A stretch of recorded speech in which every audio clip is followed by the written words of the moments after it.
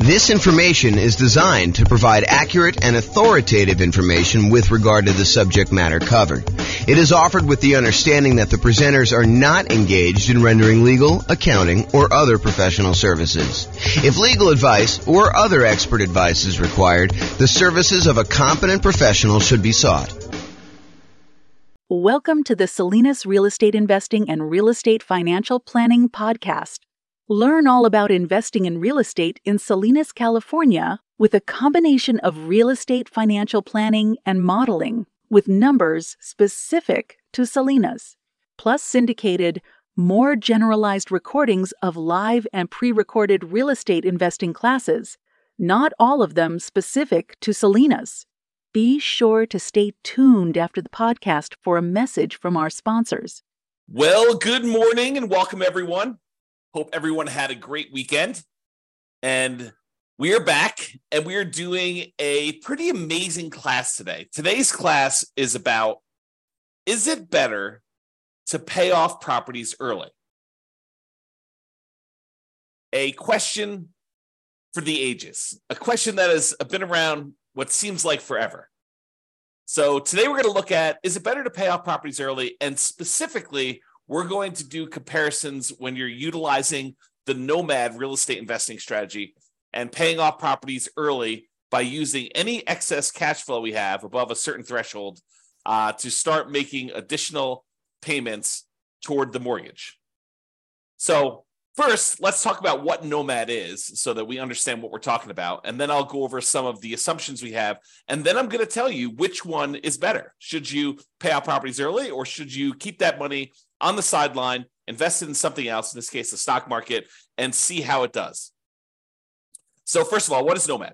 So the Nomad strategy is where we buy a property as an owner occupant with 5% down in this case, although it's usually little or nothing down, 0% down, USDA or VA loans, or 3.5% down, owner occupant with FHA, or 3% down conventional for the first one, and then 5% down payments for the conventional loans for subsequent properties that we're buying. But in this case, we're assuming we're buying properties with 5% down, moving into the property and living there for at least a year. The year is a requirement of the lender. The lender says to you, hey, look, we will make you this owner occupant loan, but you have to move into the property and live there for a year. We're going to give you a slightly better interest rate. We're going to allow you to put little or nothing down. And we want you to stay in the property and live there for at least a year. It's a piece of paper you sign, an agreement as part of getting the loan that you make with the lender when you get the property, when you purchase the property. Sometimes it's more than a year if it takes you more than a year in order to save up the down payment plus reserves plus closing costs plus everything else you need in order to buy the next property with 5% down. But in this case, it's at least a year. Then when you move out of the previous property, you convert that one to a rental. But you don't have to wait until you save up 20% down in order to start acquiring rental properties. You could buy a property with 5% down, move in, live there for a year. Yeah, some inconvenience in doing that, but it is faster in a lot of cases for you to go do the Nomad strategy. Okay? And we've talked about this before, and we'll talk about it again. But basically, we're going to do the Nomad strategy for both examples here. So in both cases, they're doing this Nomad strategy. They're putting 5% down, moving into the properties, living there for at least a year until they save up for their next property, moving out and converting them to the rental. Now, in one scenario, that's all they do. They keep moving into the next property. They acquire rental properties, and they let the properties pay off organically over time. Any extra cash flow they have above the down payments they need in order to buy the properties, they're investing in the stock market, and that money is just compounding, just sitting there growing. And that does count toward whether they are financially independent or not. We're using the money that they have in the stock market times the safe withdrawal rate. We're using like a 4% safe withdrawal rate in our assumptions. And we're saying that any money contributed from that, 4% of the money they invest in the stock market does count toward the income they need in order to be considered financially independent. So that plus the cash flow from their rentals is basically going to be whether or not they're qualified for financial independence. So either they're going to have improved cash flow by paying off these properties, or they're going to have some money in the stock market and they're going to use that in order to be financially independent. So here's the problem, though, let me finish this first. So basically, one of them is going to just let the properties pay off organically. The other one's going to say, look, I need to have a certain amount of money in reserves, but anything above my reserve amount, I'm going to take that money and I'm going to pay off the lowest mortgage balance. In other classes, we will discuss, should I pay off the highest interest rate loan or the lowest interest rate loan or the lowest balance or the highest balance, and what difference those times make. But in this case, all of the loans are the same interest rate. So what do you do if all the loans are the same interest rate? They're all going to be this, I think we're using 6.875. I have a slide on it here in a second, but I think maybe it's 6.5 for the owner-occupant rate, plus there's PMI. So is it better to pay off, what do you do after the, all the interest rates are the same? What do you do based on criteria for doing that first? Well, in this case, we said we're going to do the lowest balance because that should get us to a paid off property fastest, which is going to help us improve cash flow.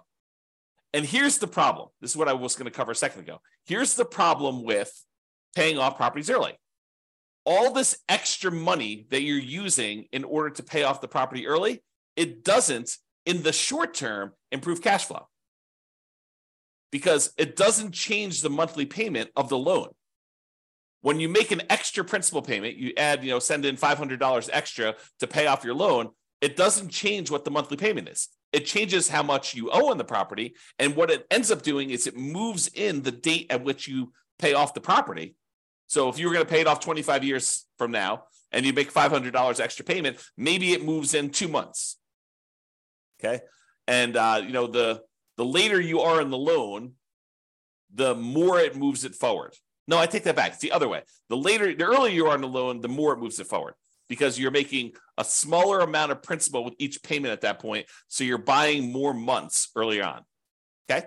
So the question is, does taking this money and instead of investing it in the stock market and earning whatever it is, 7%, I think is what we use for our assumptions for a stock market rate of return, and taking that money and actually paying off a mortgage where you don't get any improved cash flow until the property is entirely paid off. And then you see this quantum leap, this big jump up in cash flow because you no longer have that mortgage payment. And so cash flow improves by about what the mortgage payment was. But until then, until the property is completely paid off, it doesn't improve anything. So what impact does paying off these properties early have?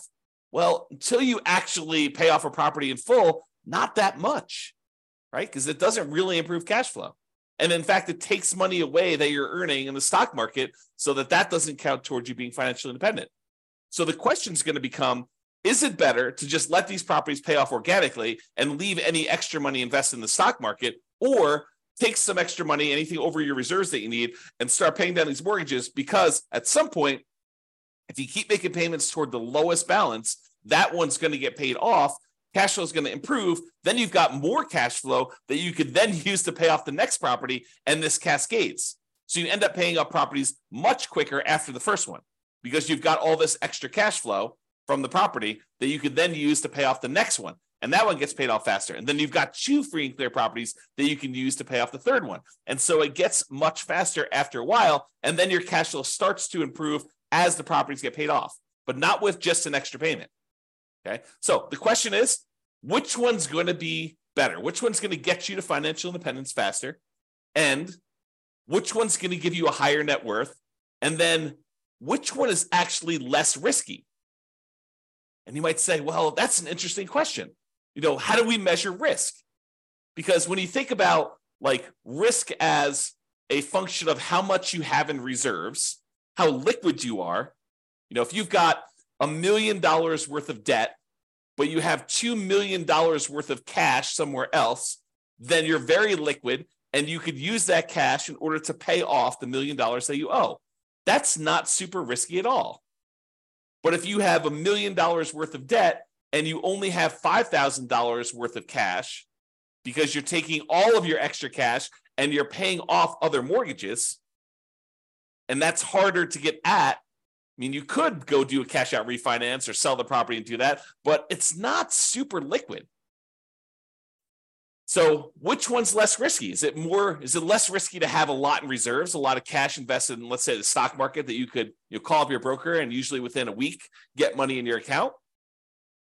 Or is it better to have less debt because you're paying off the debt early in the other case? So it's interesting. So we'll talk about that too. All right. So I modeled this in over 300 cities. I think we modeled it in 304 U.S. cities.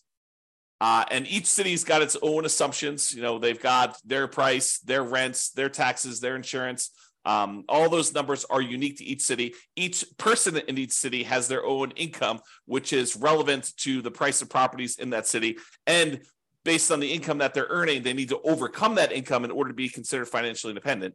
So if someone's making $10,000 in a city, they have to make $10,000 in passive income from their investments in order to be considered financially independent. Where if someone's only making $5,000 in another city, they only need to make $5,000 in order to be considered financially independent. So we are adjusting for that. But I modeled it in 300 cities, and we're going to look at some of these measures. Which one is going to get you to financial independence faster? Which one's going to give you a higher net worth? And then we'll look at some measures of risk and talk about that. All right. So I've already kind of talked about what we're doing here. In both scenarios, they're nomading. They're putting 5% down. They're buying properties. They're moving into them. They're living there for at least a year until they save up for the next one. Then they're buying their next property, moving out of the previous one, converting that one to a rental, and they're repeating this process over and over again. In one case, they're not paying off properties early. They're just taking any money they have and they're investing in the stock market. Of course, they're using money for down payments. If they get, we're capping them out at 10 properties. They don't own more than 10 properties. If they get to the point where they own 10, we just stop buying. Okay. But any extra money beyond the down payments they need, they're going to invest that in the stock market. In the other case, Nomad paying off early, they're going to take any extra money beyond the reserves and they're going to use it to pay off the lowest mortgage balance. And they're going to repeat once the lowest mortgage balance property has been paid off with the next lowest mortgage balance. Okay. And because the properties are going up in value every month, essentially, the lowest mortgage balance is going to be usually the first property that they bought, and then the second property that they bought, and then the third. And so because properties are going up, the mortgage balances are usually going to be in order that they purchased them. Okay. If you want to go see all my assumptions and kind of view interactive versions of these charts, you can go to realestatefinancialplanner.com/model, and you can select that from the list, or there's a link on the page here that go directly to this particular one. Now, we talked before about what it takes for them to be financially independent. In this case, we're really primarily concerned about two things: the net positive cash flow after all expenses from the rental properties, and any of the invested assets that they've got in the stock market times that safe withdrawal rate. So you combine those two, and that money needs to exceed their expenses in order for them to be considered financially independent. Now, of course, if we were modeling Social Security and annuities and pensions, we would include those too. But in this case, we're not. They don't have any pensions. They're not buying annuities, and we assume that they're not collecting Social Security at any point. So really, we're looking at the cash flow from rental properties and the invested assets times a safe withdrawal rate. And the invested assets are going to be invested in the stock market, and the safe withdrawal rate number is going to be 4%. That's what we assumed. Okay. So I talked about this already too. Each city's modeling uses their median home prices and estimated rents on those properties. We did not apply any of the 88 strategies that we have to improve cash flow. I'm kind of known for these strategies to improve cash flow of really making cash flow work, especially in markets where prices are up a lot, interest rates are up a lot, and rents are up, but maybe not quite as much as what prices and interest rates have dictated the new mortgage payments will be. And so it's really hard in order to generate cash flow in markets, especially compared to how it was a few years ago. So we're not taking any of the strategies that we have for improving cash flow and applying this. This is sort of like right out of the box, not optimized for the cash flow situation. I did also mention that the job income does vary based on the city so that they can afford a property in that market. But we do consider that if somebody makes more money, that they need to make more money in order to be considered financially independent. So we do level the playing field. If more is given, you earn more money in that marketplace, then more is required for you to be financially independent as well. We do start everybody with just enough down payment to buy a 5% down owner-occupant property with closing costs. So about 7% of the price of properties in their marketplace in order to be able to buy the property. And we set everybody up with at least $10,000 minimum. They will be buying properties with 5% down. Yes, they have PMI on them. We're using 6.5% for the mortgage interest rate for the owner-occupant properties, plus that PMI in addition to that.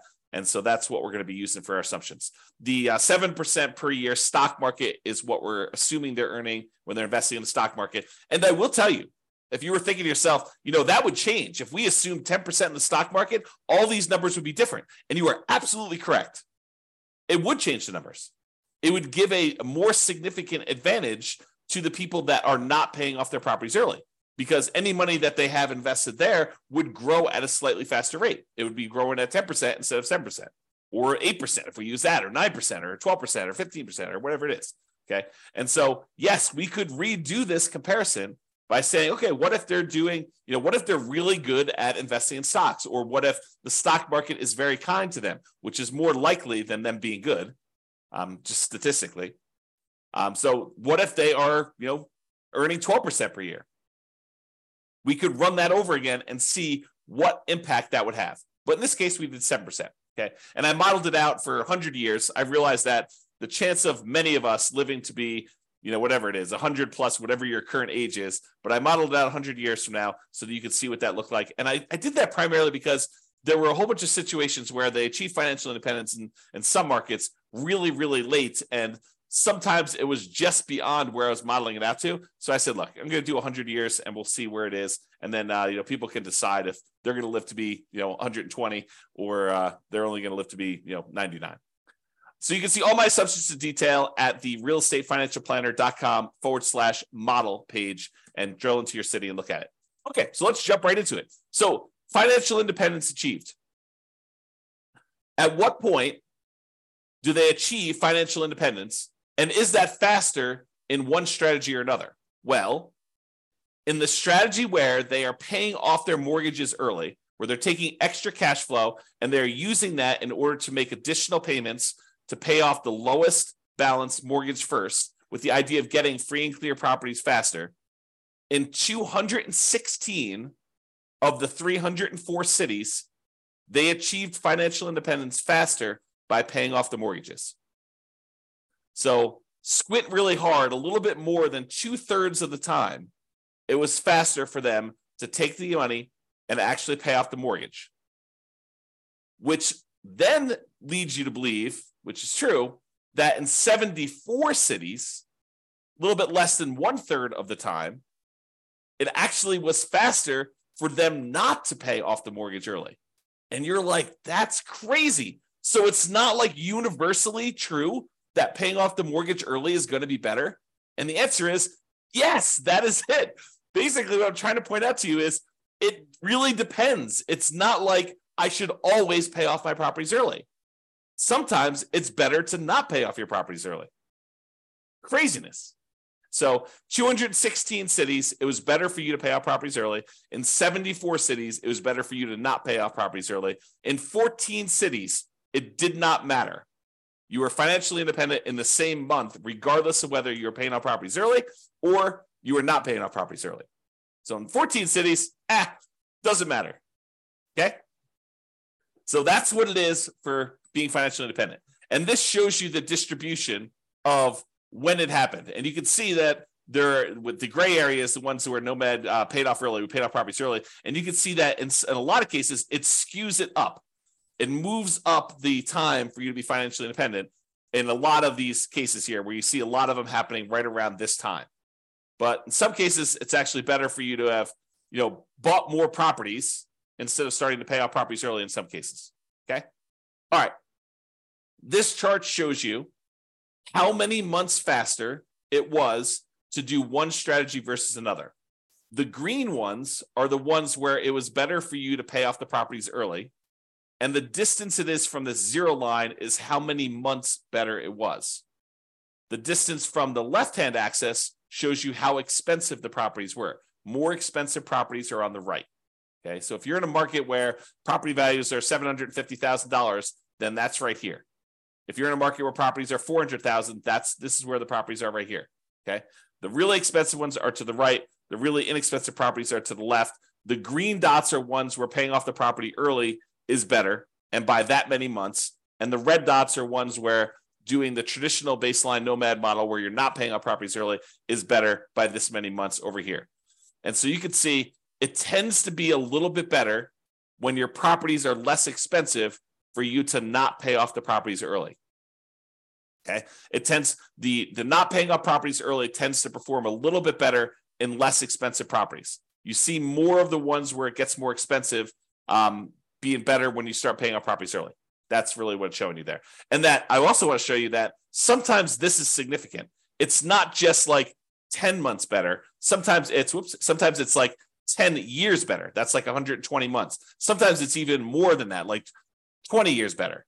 Okay, so it's significantly better in some cities for you to do one strategy versus another. Okay. What about net worth, though? What if we looked at net worth and we picked an arbitrary point in the future? We said, look, 40 years from now, which ones have higher net worth? Doing the one where you're paying off the mortgages early, or doing the one where you don't pay off the mortgages early? Well, it turns out in 237 cities, it was better for you to not pay off the properties early. In 237 of the 304 cities, it was better for you to not pay off properties early. It was only better from net worth perspective. So you have a higher net worth if you don't pay off properties early. If you do pay off properties early, it's better in 56 cities. So now you've got conflicting goals in a lot of cases, right? In some cases, you're like, hey, look, do I want a higher net worth, or do I want to be financially independent fastest? And sometimes they are not in agreement. This is a case where it could be that they're not in agreement because these reverse, right? Paying off the properties early means that you have a lower net worth, but you might be financially independent faster. So which do you do? And in 11 cities, it didn't make any difference at all. It was the same. Okay? Super interesting. And this shows you how much better the net worth was for each strategy. The green one in this case is the one where you didn't pay off properties early. The red ones are the ones where you did pay off properties early. And you can see just clearly from looking at this chart that when you do have a higher net worth by paying off the properties early, it's not that significantly higher. Where sometimes by not paying off the mortgage early, you have a much higher net worth.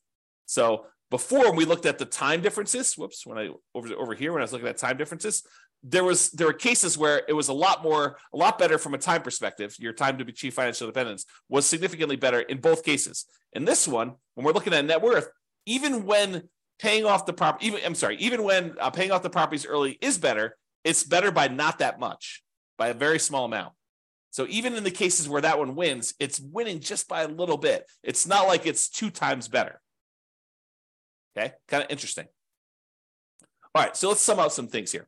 So it shows you the difference in net worth and stuff like that. I'm not going to cover those. If you want to see this chart, you can do it. But I will point out that the difference in net worth is large. On average, it's 23.9% better for you to do the baseline Nomad than to pay off properties early. On median, it's 25.1% better. So those are not like 1% better. It's significantly better for you to not pay off properties early in terms of net worth at year 40. Okay. In terms of how long it takes you to be financially independent, on average, it is 30 months better for you to pay off the properties early. 30 months, 2.5 years. Now, 2.5 years, you're like, that's not that significant. It's 5.8% better.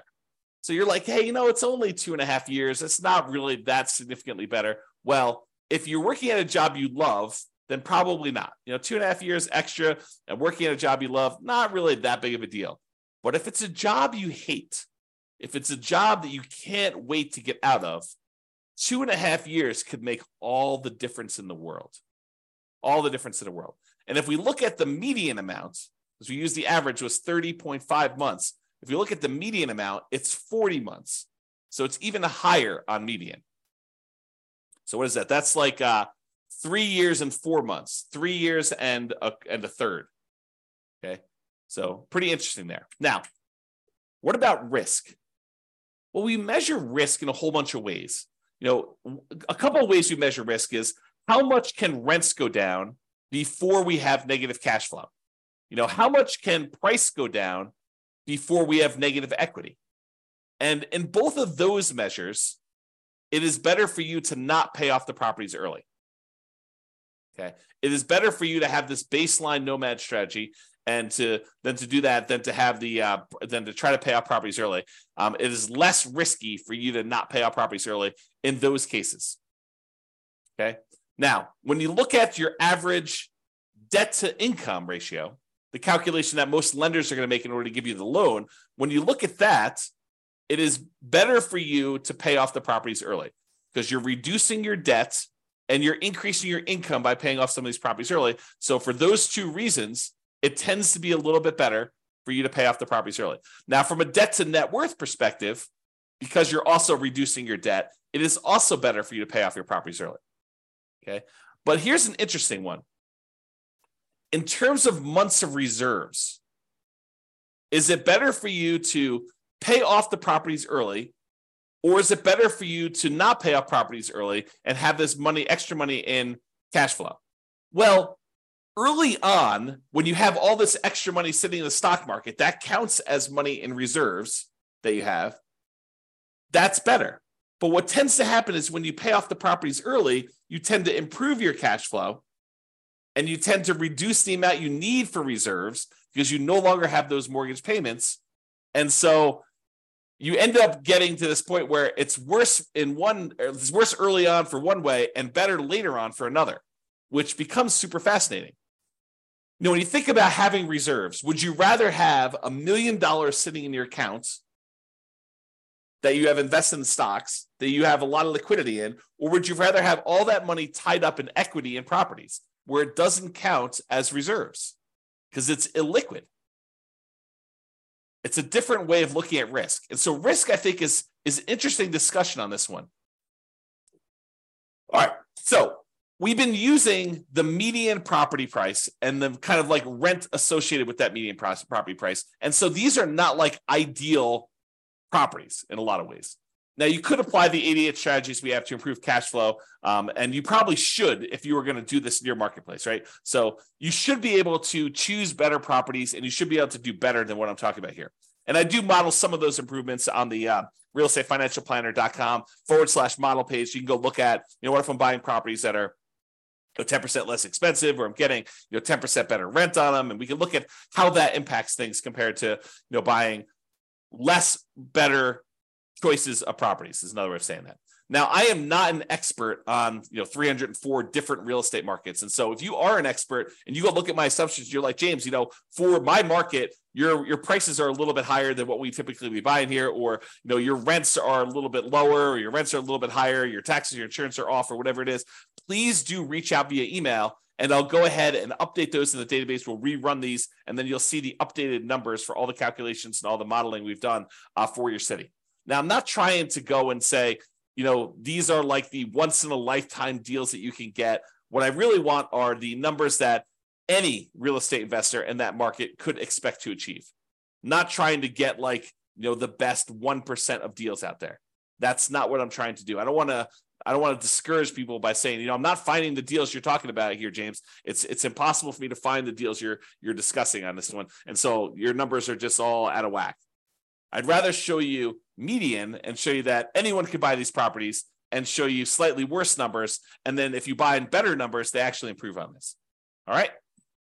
So in conclusion, in our current market conditions, the current prices we're seeing, the current interest rate environment, the current rents we're seeing in over 300 US markets, using what I would refer to as less than ideal, kind of like median price rent properties, paying off your Nomad properties with extra cash flow is a faster path to financial independence in 216 of 304 cities. About 71% of the cities, it would have been better for you, faster for you, to be financially independent if you decided to take extra cash flow and pay off properties early.